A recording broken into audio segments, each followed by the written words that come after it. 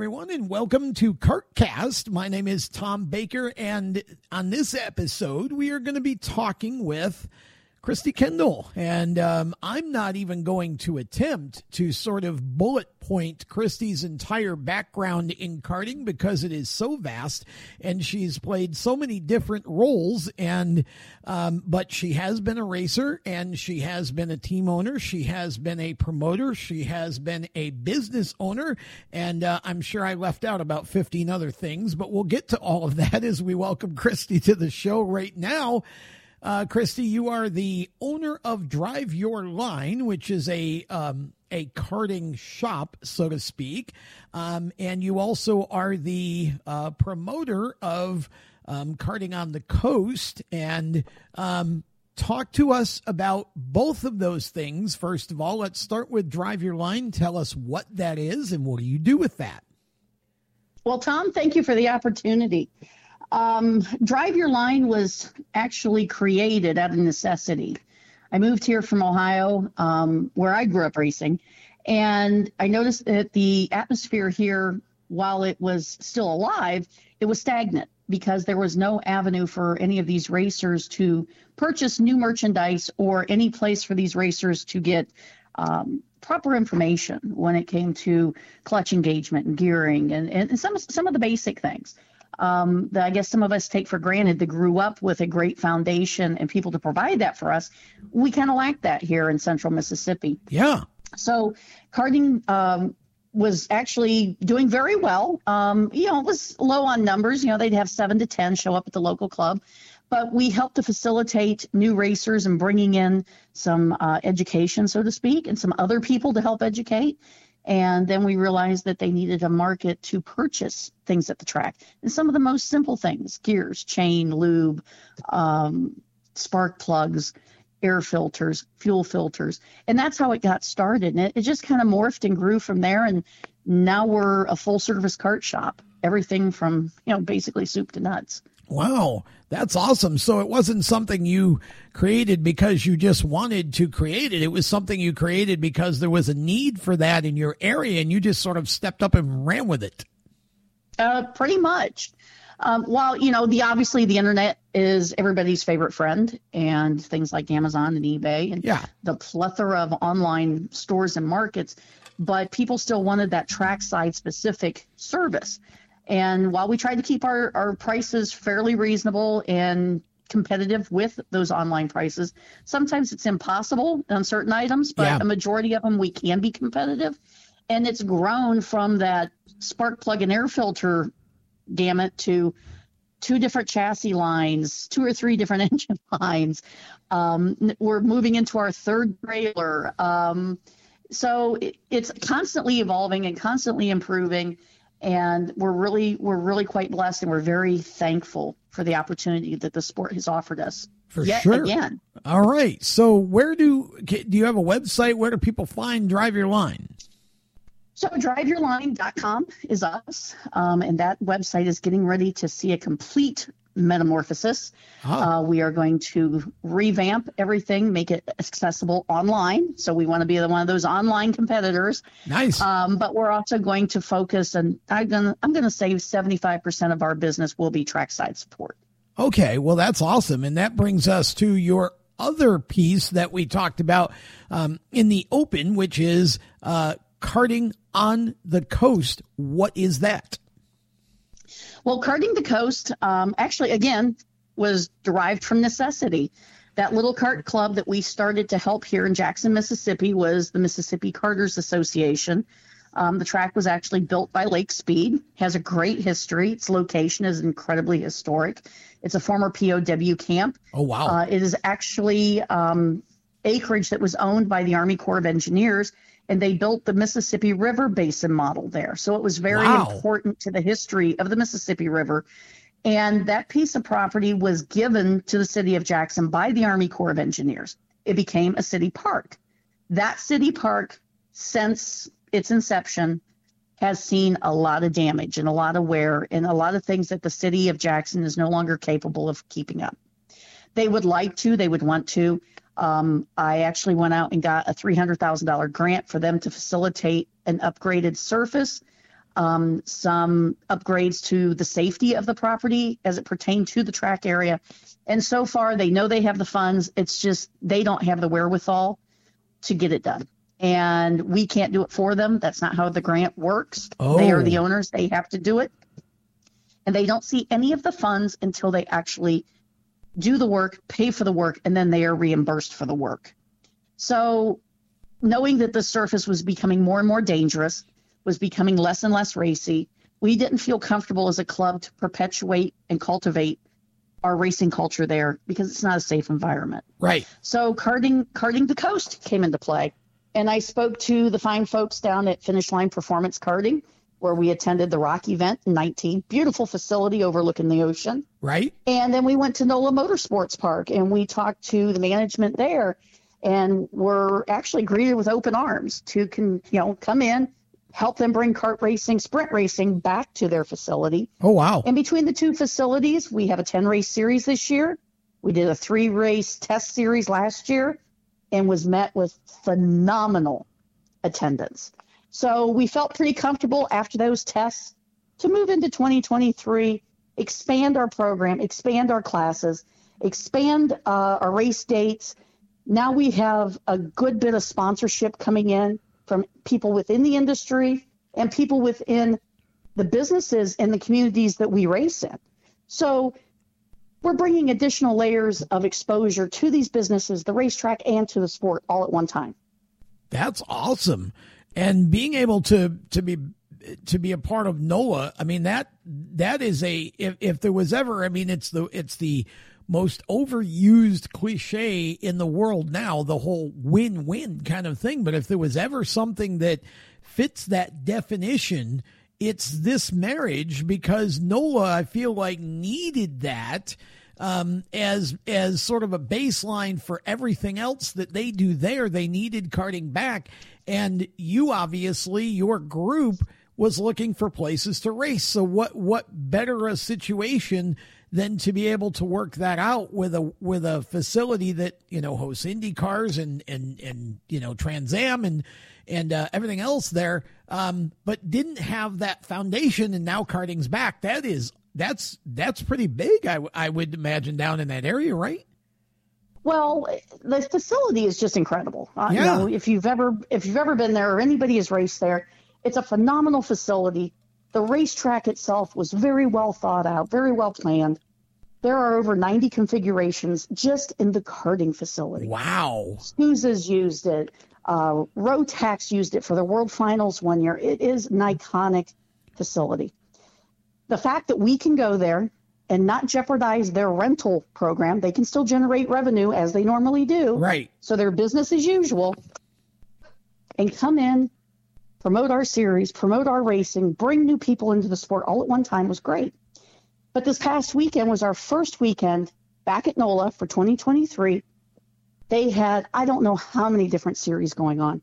The North Track is the big road course, pushing 3 miles. Beautiful, beautiful place. Yeah. Trans Am was in town. F4 was in town. Yep. I mean, you name Ultimate Challenge, they were all in the house. And that place was crawling. Wow. With racers and families and kids.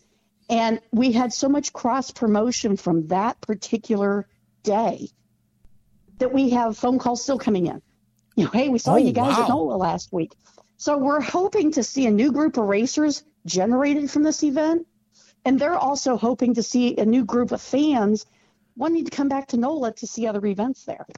That's exactly what you want. And that's an area that definitely is, I think, primed for that sort of growth. And, the Deep South at one point had just a ton of karters. And I feel like, you obviously have different types of karting, right? And I feel like the dirt, the sort of 4-cycle dirt crowd from that group has shrunk over the years. And it's nice to see that, at least in terms of the road race aspect, there's some real possibility for growth. And that's a facility that obviously everybody would want to race at. So if you're telling me that the spectator part of it actually may grow some additional racers, to me, that's one thing karting lacks. I think karting in general, I don't think it's because nobody cares about it. I think it's just because I'm not sure that the folks who promote really understand what they're missing. But I feel like that is one of the things that karting as a whole could do better, is really promoting themselves as a spectator sport, because I don't know anybody that I've ever come in contact with who has watched a kart race at a local track or watched something online with karting and not said, that is really cool. I had no idea karting was this big. And I think that people would show up and watch these races if karting did a better job of promoting in the areas it's in. Well, karting's biggest issue is that we're competing with the cyber age. We're competing with online iRacing, sure. Other online racing platforms. We're competing against video games. We're competing against a society that has personal or instant gratification at their fingertips, whether it's a cell phone, it's a tablet, or it's a laptop. So they can be entertained in various forms of sports, motorsports, and gaming within seconds. Sure. Versus having to get the family, get dressed, get bundled up, pack a cooler, go to the racetrack. But at the same time, it doesn't smell like castor and race fuel. It doesn't have a bunch of kids and their families racing. It doesn't show the element of racing or karting that we all have thrived to continue. Right. And I think a lot of it, but I mean, I understand that you say there are many other, many other ways to spend your time now, and things competing for everybody's time. And yes, but people are going to races. People are going to the track. People are there to watch F4. They're there to watch everything else that was racing there. Right. But it's like, if karting we just had a huge event with CKNA here in Charlotte.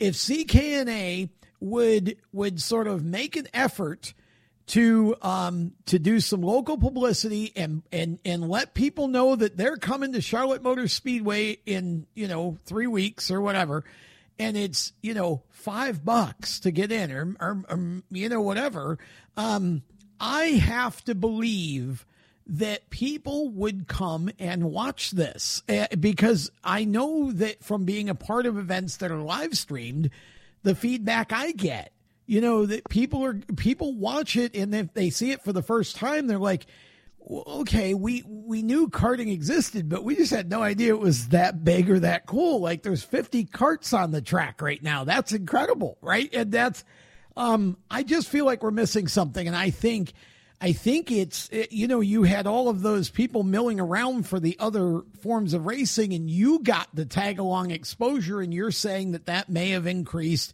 or hopefully will increase, the participation in your group going forward, Karting the Coast. That's exactly what we need more of, it seems like, right? Well, I don't know if you're actually going to perpetuate or attract fans that want to come and bring a lawn chair and step up to the fence and watch. But what you are going to create are those fans that have seen it. They're going to go back and tell their families, and they're going to create new racers, or potentially attract them to attend a race and become a racer. And then the residual from their attendance becomes new fans. We, again, have a lot of things to compete against, especially if you're in the Charlotte area. There's so many means of watching a race at upper levels, even medium levels in that region, that karting struggles to find that foothold. Granted, 90% of those racers sitting behind a big steering wheel learn their craft at the hands of a little steering wheel. Exactly. Yeah, and I just don't think karting tries hard enough to get the foothold. I don't think they do any promotion in the areas that they come into, and I think they're missing the boat, because if people don't know it's coming, then obviously they're not going to show up. And I do think that you would get people to come out and watch it. And I saw that at Barnesville last year, there were people tailgating the entire afternoon. Like, people will come, but you've got to tell them. And I think that's how you get the new participation, is you do outreach. And I wonder about that. But the only reason I even brought all that up is because when you said that, you're still getting calls, I think that's sort of in a very small data sample sort of way.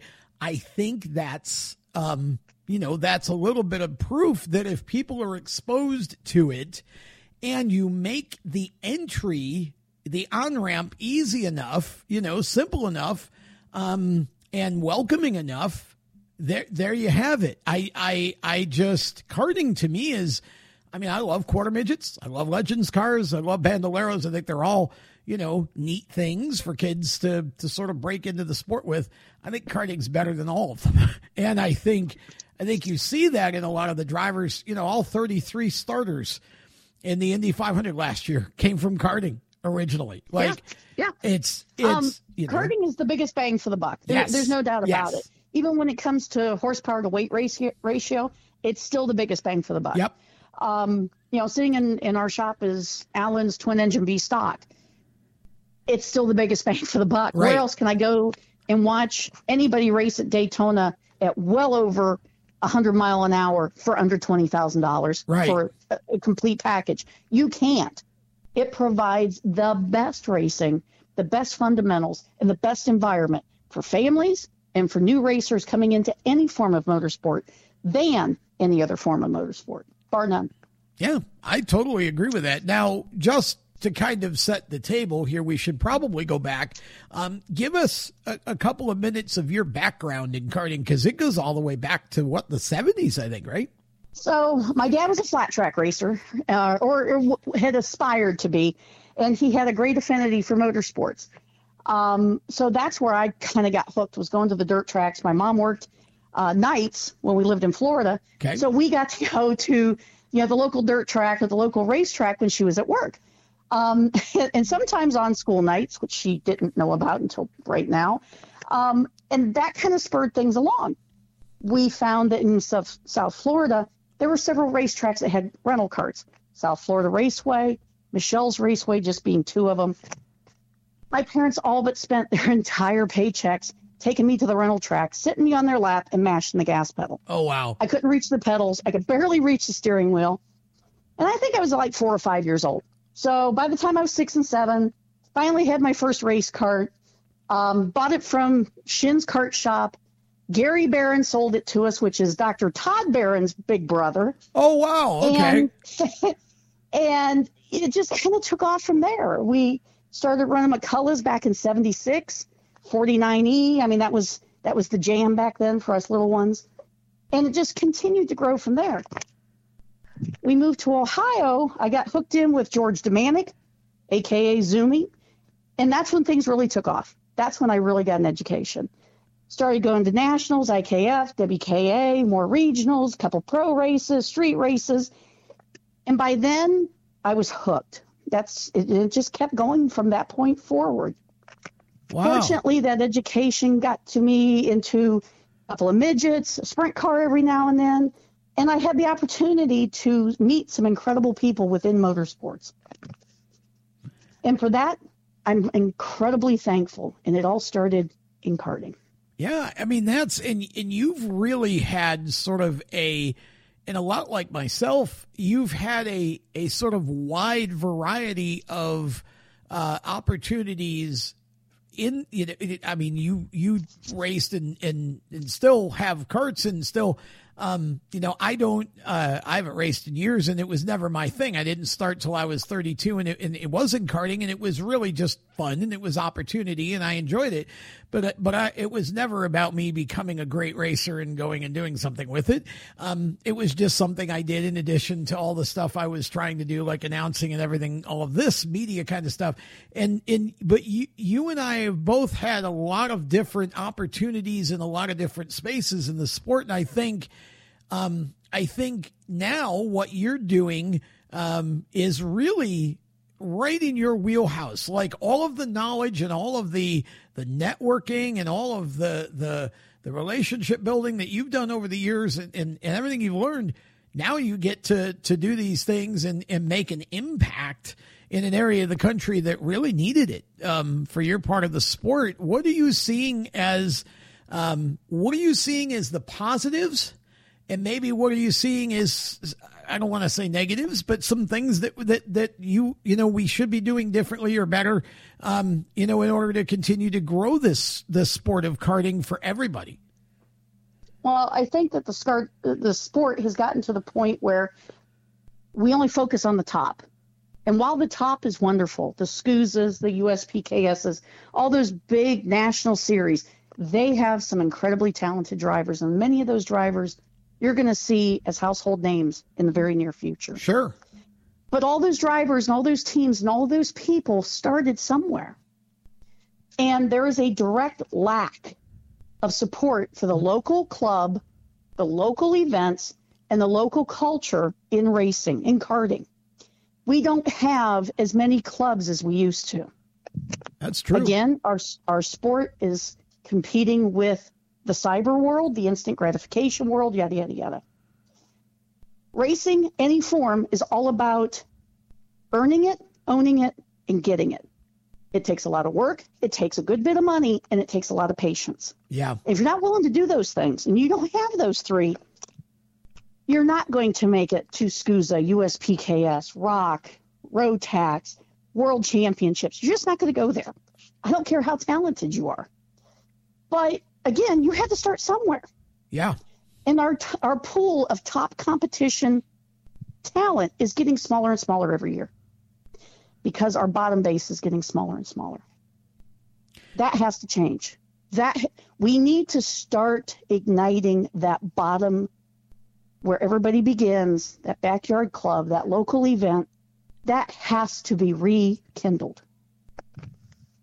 I agree with you. We're no longer going to be the start of all motorsports.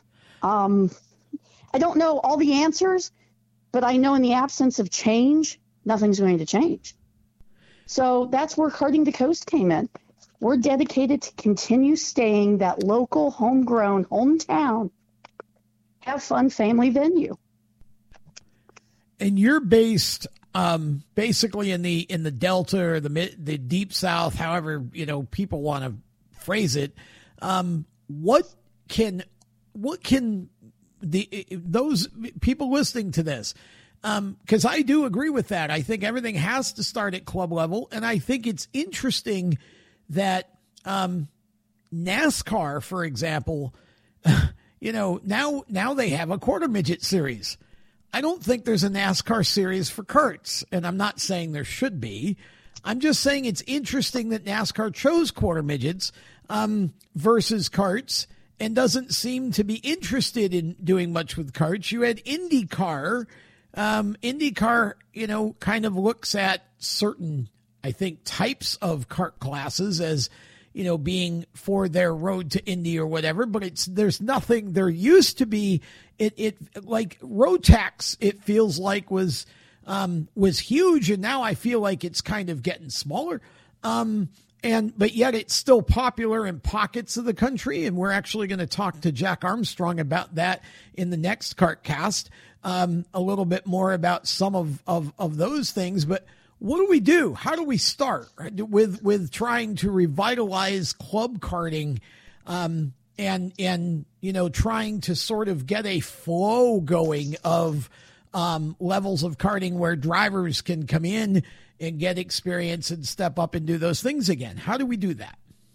What are your thoughts? Well, I think that the attraction to quarter midget racing for any large professional organization has to do directly with liability. Seat belts, rolled cages, so on and so forth. Okay. I worked for Nervo chassis back in the day when it was still Nervo Coggin. Yeah, was part of the JSCA crew. Yes. Those were some of the best years in my career in motorsports. Yep. I loved working for Bob and Joe. Yep. Met some very, very cool people while I was there. But, Bob was very slow to warm up to the whole karting model because he grew up in a small motorsport segment that was all about safety, roll cages and so on and so forth. But we still had a 2-gallon aluminum tank behind the driver's head filled with methanol. Yeah. So, which I was quick to remind Bob that, seriously, let's think about some safety here. Yeah. And all of those things started to change as they went to fuel cells. But I believe that JSCA, QMA, USAC, and now NASCAR all see the value and the validity of small suspended cars as it relates to big suspended cars. So there's a lot of things that quarter midgets offer that completely transfer into large cars. Karting, a little bit different. We don't have suspensions. We don't have roll cages. We don't have seat belts. So a lot of people do question the safety. I will say this. I was hurt far less in an open go-kart than I ever was riding race horses, which was my career. Yeah. The go-kart didn't have a mind of its own, thank goodness. But still, the potential of injury and issue is there. I just think that karting needs to get back to their grassroots foundation. And so many of these organizations that used to focus on that, I'm not going to go into names, they think that they're now an upper-level organization. Well, you were an upper-level organization when you still took care of the bottom level. Right. And now nobody is. Yep. And we have to get back to that.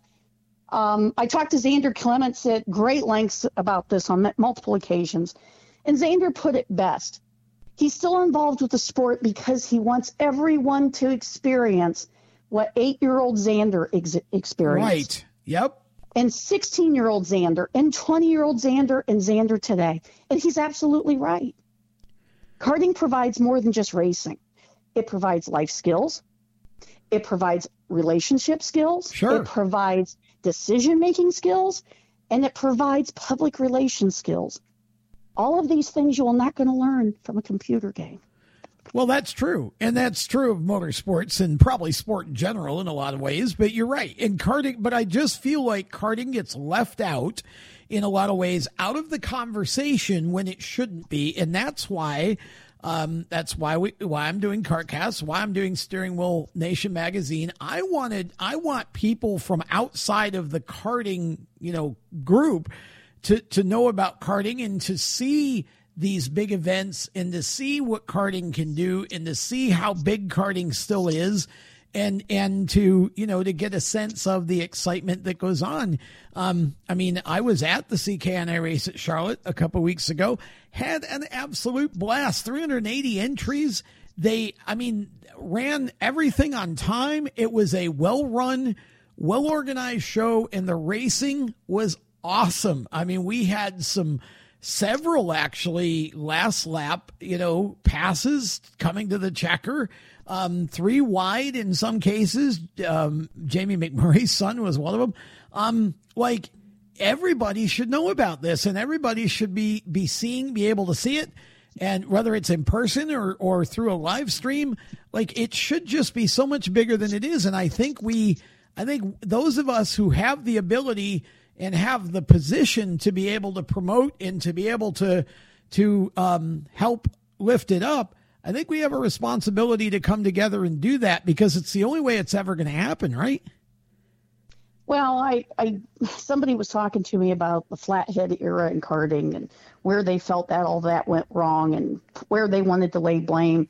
And I said, yeah, but you guys as kart racers, all you 4-cycle guys, you guys allowed it. You allowed it to happen. Well, it's true. Yeah. So as you look back in karting, those who have been here a while, myself included, we have allowed certain things in the sport to happen. And yeah, we can all sit here and complain about it, or we can stand up and make a difference or come up with a solution, or you can talk to these organizations and provide them solutions. You can provide them guidance. You can provide them input. Unfortunately, they don't want it. They have their plan, and that's the path they're taking. Well, I got my plan, and that's the path I'm taking. Right.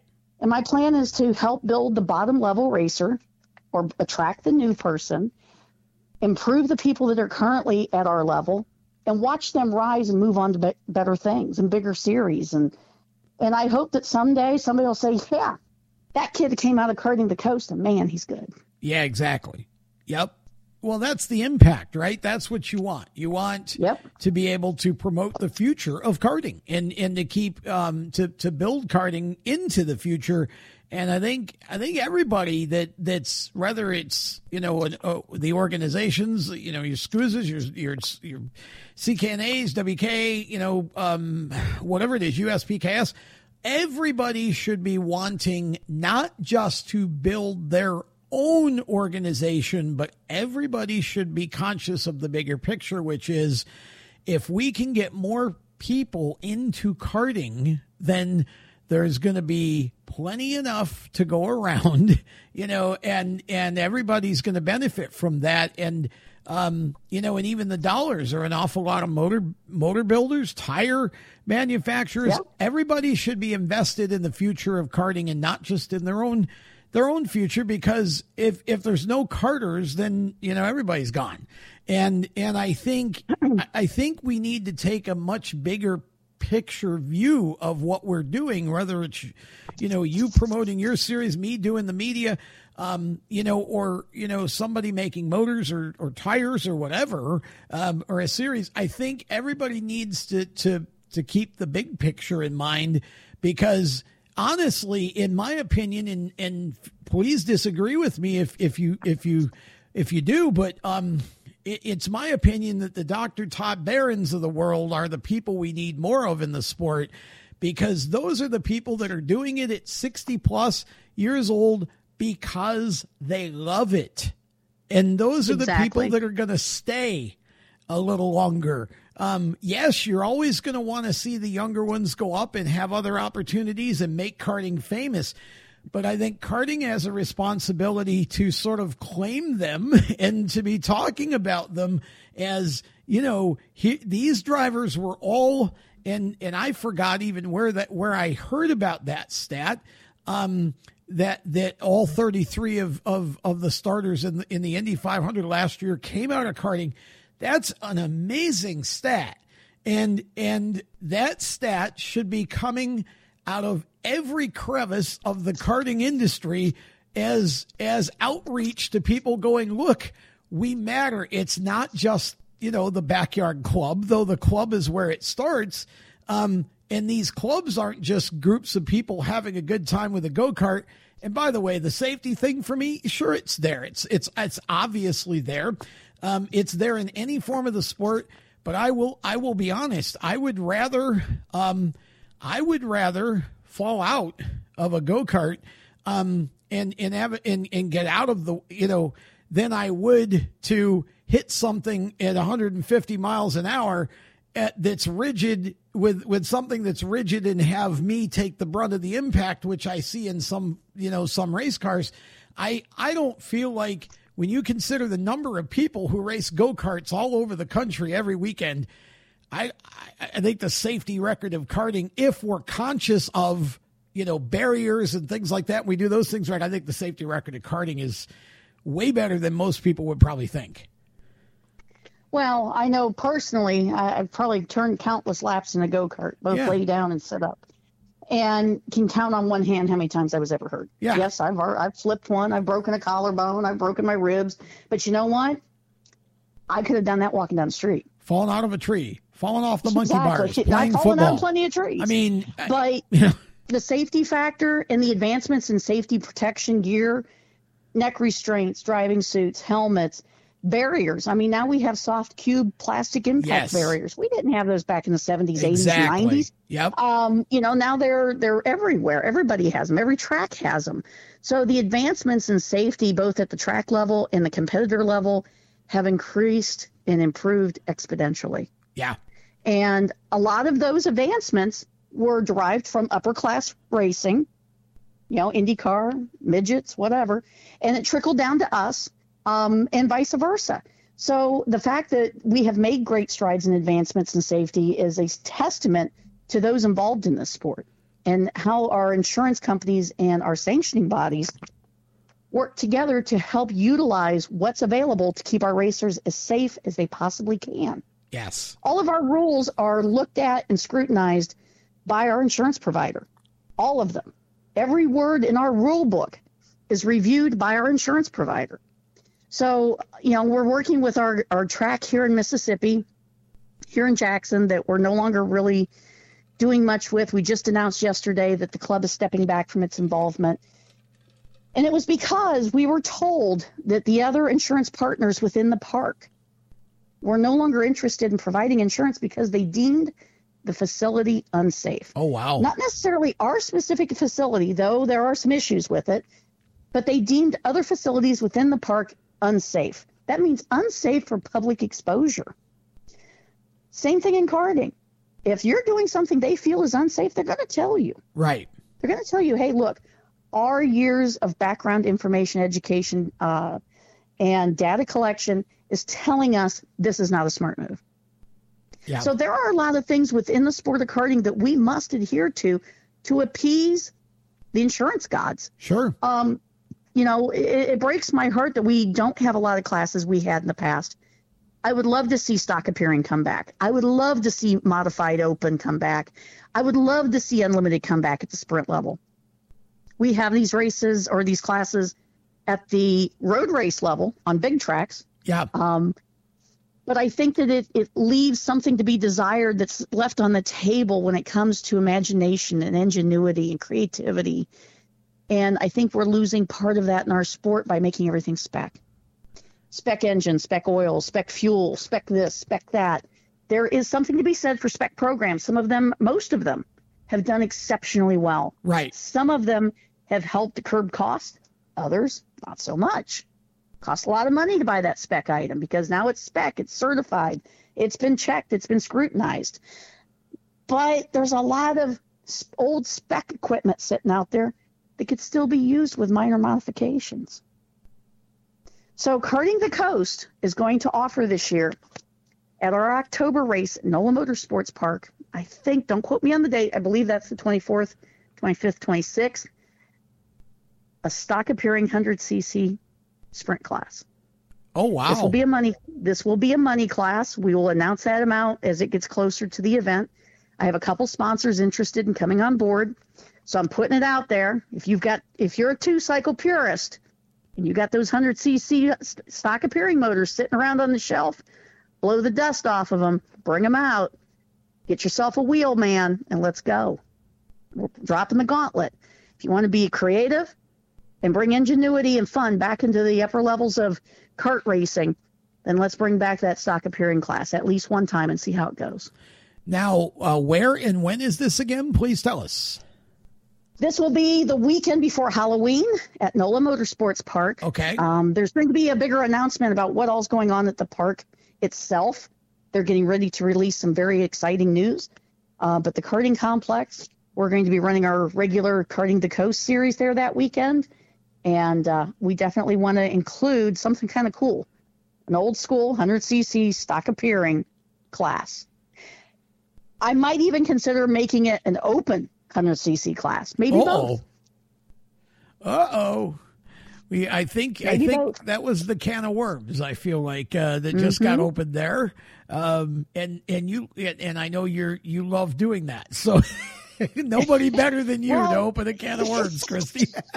Well, but we want to be able to open the can of worms where it's bait to bring in new interest. Yes. And if we can bring out the old hot shoe racers that have that kind of background and knowledge, they expose their wheelhouse to a different group of racers. Yes. And that's what makes it cool and interesting. Nice. Well, that would be fun. And I look forward to hearing more about that as it starts to become more real. And any time that you've got anything to announce about any of that or anything else for that matter, we would love to have you back on the Kartcast to do it. I just think what you're doing and the model that I think that you're creating with Karting the Coast, I'll get the word "on" out of there, which I keep doing for some reason because I'm old, I guess. But Karting the Coast, the model that I think that you're creating here is a model that could be duplicated in other parts of the country and throughout the sport. And I think it's cool that you're trying to bring back a type of karting that is a little bit of a different mindset, and it's a different animal. We saw the vintage for a little while.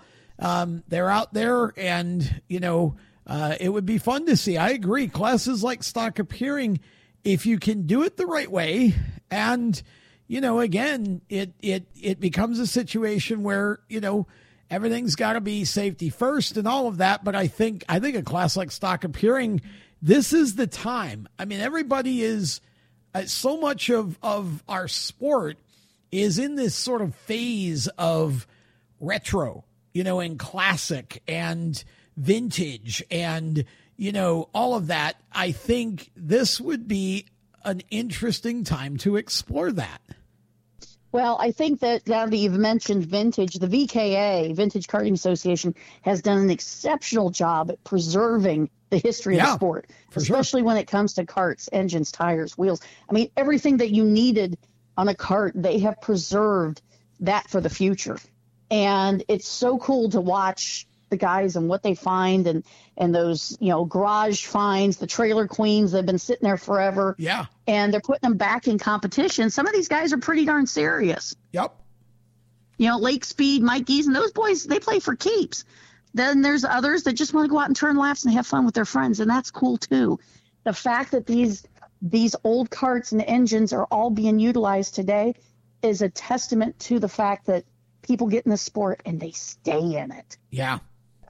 Well, and that there again, I think that's the distinction. And I think that's something that, again, all of karting should be trying to sort of foster, is how do we get the folks who want to come into karting and have no ambition of using karting as a step. Not to say that's bad, because you're always going to have that, and we want that, because that should be basically free advertisement for karting and how important it is, that all of these people started in karting and now they're, wherever it is they are in the sport, right? But we also need, just like the rest of the sport, the short track oval stuff, same kind of thing. You need people at Hickory Motor Speedway up the road from me here.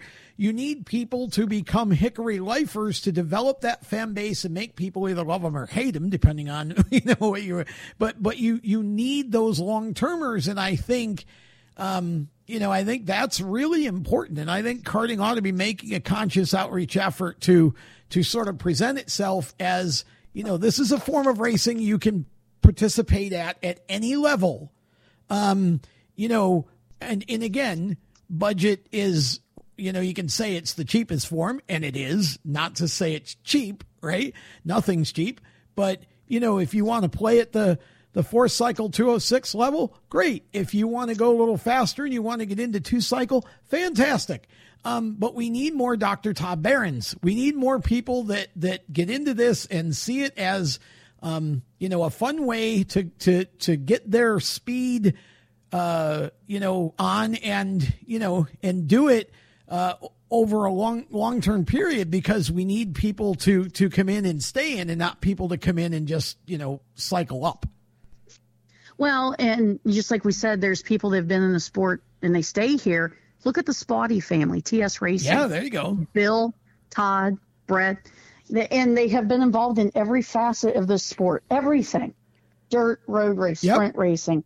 Brett is, he handles the CK&A South. Todd is TS Racing. Yeah. Bill is an icon in our sport. Bill was at my very first go-kart race when we were in Florida. So, I mean, this is a family that has been here for generations. And now Brett's kids go to the races with him, and they're going to grow up in this culture. Right. So there's a lot to be said for the work ethic and wherewithal that you learn in karting that potentially are the skills to make you a success as a human being. Yep. No, I agree. And I remember Brett when I think he was a junior racer. I go that far back with him, I think. And haven't seen him in a long time, but I saw a picture of him the other day. He's obviously all grown up and married with kids, and looks like he's grown out a little bit too. So definitely all. he's gotten taller and wider since I saw him the last time. But no, it's great to see. It's great to see that kind of thing. Again, the generational thing in our sport is, and it's all of motorsports. Again, not just karting, but the generational aspect is just amazing. And that's, again, I feel like you're doing some really good work there in your region, and you're applying a mindset and an approach to it that I think others could could learn from and follow. And so, okay, we talked about driveyourline.com. Tell us how people keep up with Karting the Coast. So Karting the Coast is at kartingthecoast.info. Okay. You can find our rule book there. We have an entire tech manual, all of our classes, our schedules found there, PDF forms for everything. Free registrations on trackrabbit.com. Just look for the Karting in the Coast events. It's pretty easy to keep up with us. We're on social media, Facebook, Instagram. We're on YouTube. So we're slowly building up everything. I get a couple people pushing me to do TikTok. It's like I can only do so many things. So I hear you. I'm going to turn a lot of this over to my younger son. But yeah, we're trying to keep things as homegrown and as simple as we possibly can while still growing the sport and attracting people to it. And even when we have our events, we're very particular about time frames. We do practice on Friday because not every kid's going to be in school for the rest of the year. Right. Not every parent wants to work on a Friday. They'd rather be at the track. And we race on Saturdays. But Friday night is our family cookout night. You bring something to the table. We throw it on the grill. We stick a spoon in it and share it with everybody. It's basically a pit potluck kind of deal. Oh, okay. And we've had more people comment about that because now they don't have to pay for a meal on the road. Okay. They get to come and socialize and cook out with everybody and sit down and shoot the breeze and, bring your cooler and share it with everyone. And it's just such a cool environment. Now that's a cool idea right there. That's something. Some of our racers, they camp at the track, so they don't have to go anywhere. Other racers, they stay close by. But like I said, that's a meal they don't have to pay for themselves. Mom, dad, one or two kids, or their friends, their people that are coming to help them. So everybody brings something to share, and that's the way we get through that Friday. Everybody's in the pits a little bit longer, wrenching, getting ready for the next day. Nice. Sundays we reserve for travel, church, rain date. Sunday's your day. Okay. You can do what you need to do, what you want to do. We have been encouraged to have 2-day events. 2-day events are twice the expense. Right. A lot of people are going to leave because they got to get back. So, we're going to judge our schedule on 2-day events as we see more participation. And if we see more and more people requesting that 2-day event, then we'll go ahead and have a couple of them. But I really feel that our model with practice on Friday, race on Saturday, travel on Sunday has been very, very successful for us so far. And it makes it real easy for the racers. And I love that pit party because that way, like you said, that's one less meal that you got to go pay for. And it gives everybody a chance to socialize and relax and hang out together and build some camaraderie. That would be easy for any event promoter, series, whatever. That would be an easy thing to implement, and it's a little thing, but it makes a big difference in everybody's enjoyment of the event. It makes a big difference in their budget. That too. Yeah. It makes a big difference. We have a few competitors that are from other countries, and it gives them the opportunity to socialize with those that are local and get some resources. So now they know where they can get certain things or who they can rely on for certain information. They also, get to know that maybe dad is a former DD2 person or was running 125 tags. Meanwhile, his kid's running 206. Yeah. They didn't realize that until that Friday night that, hey, I can go over to so-and-so and get some expert advice. So it kind of opens the door for something other than standing on the fence and socializing for 10 seconds. You're sitting there for an hour or so, shooting the breeze, having a meal, and having a good time. And, being in the South, you got to bring your bug spray, but every one of these dinners has gotten bigger and better, and we get more positive feedback on them at every event.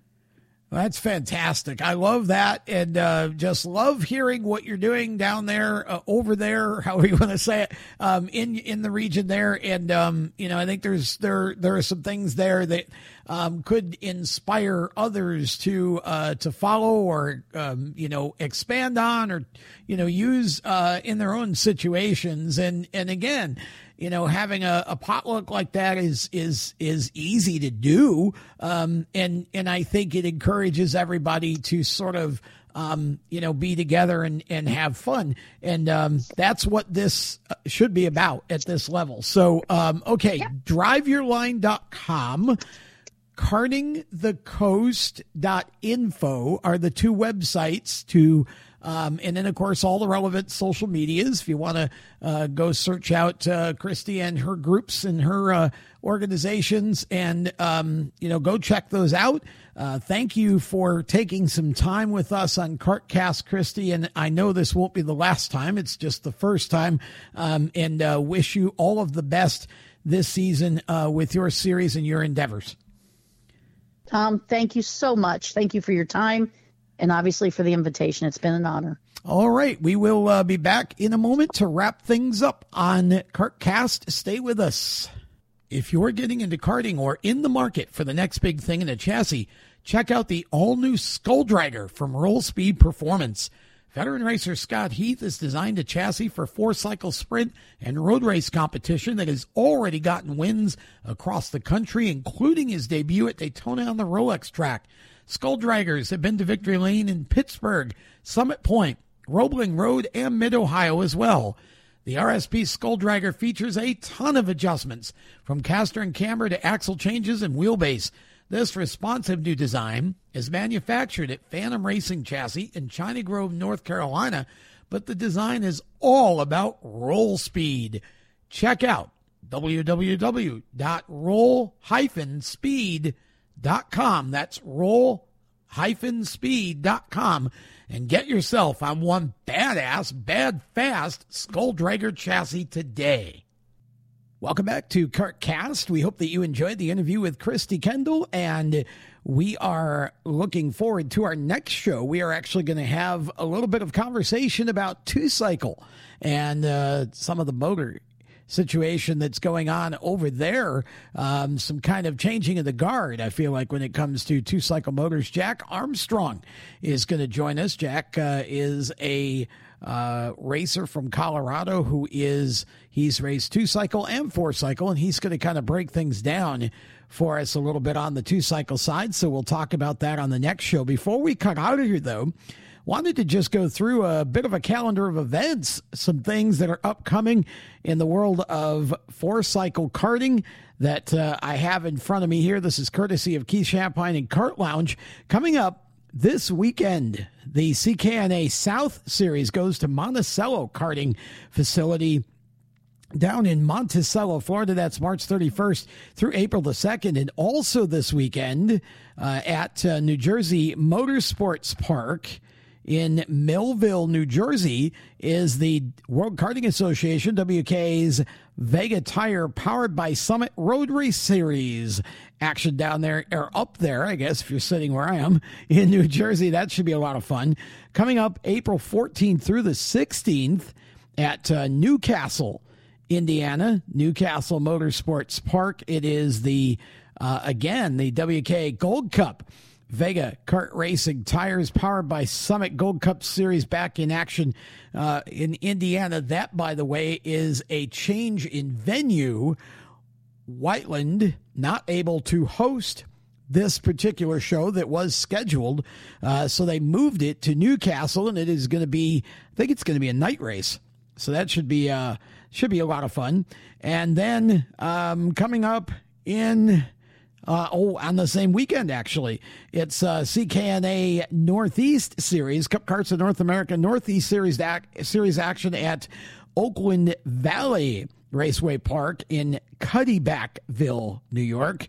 I love that place. Haven't been there in a long time, but really enjoyed the couple times that I was able to go there. Hopefully someday be able to go back. Also on that same weekend, that's going to be a busy weekend, April 14th through the 16th, because on that same weekend, on the 15th and 16th, at Summit Point, Shenandoah in Summit Point, West Virginia, It is the Woodbridge Kart Club in action again. That is basically Road Race Series action there. And then the following weekend at MCC of Cincinnati in Batavia, Ohio, it is the CKNA North Division will be in action. That's April 21st through the 23rd. So a lot of stuff going on the four-cycle sprint side and the road race side as well. And we'll try to keep you up to date on all of that. So again, we thank you for listening to this edition of KartCast. Thank you to Scott Heath and Roll Speed Performance for bringing this to you. And also thanks to Keith Champagne for his help in keeping this going as well. Keith will be back with us very soon here to help me keep you up to date on the four-cycle sprint and road race side of things. And we'll have some more two-cycle stuff coming up. As I said, Jack Armstrong on the next show, and looking to have some dirt content as well. And we'll continue right on into the summer. Looking forward to attending several kart races over the course of the summer here, especially those that are in the Southeast and Mid-South. And we'll try and keep you informed where we're going to be as well. So, again, thanks to all of you. Don't forget steeringwheelnation.com/SWM Magazine. Subscribe to the magazine. Next issue is in process and will be out soon. And we are going to have a really... I'm not going to use the word alarming, but we're going to have an article about something called the RPM Act. And although this would seem that it doesn't directly affect karting, it does directly affect motorsports as a whole. And it is an article that I would encourage every single one of you to make sure that you take the time to read, because there are some things going on with respect to the EPA and things they're trying to do to motorsports. And the RPM Act is a bill designed to counteract that. So we'll have all the details in the next edition of SWM Magazine.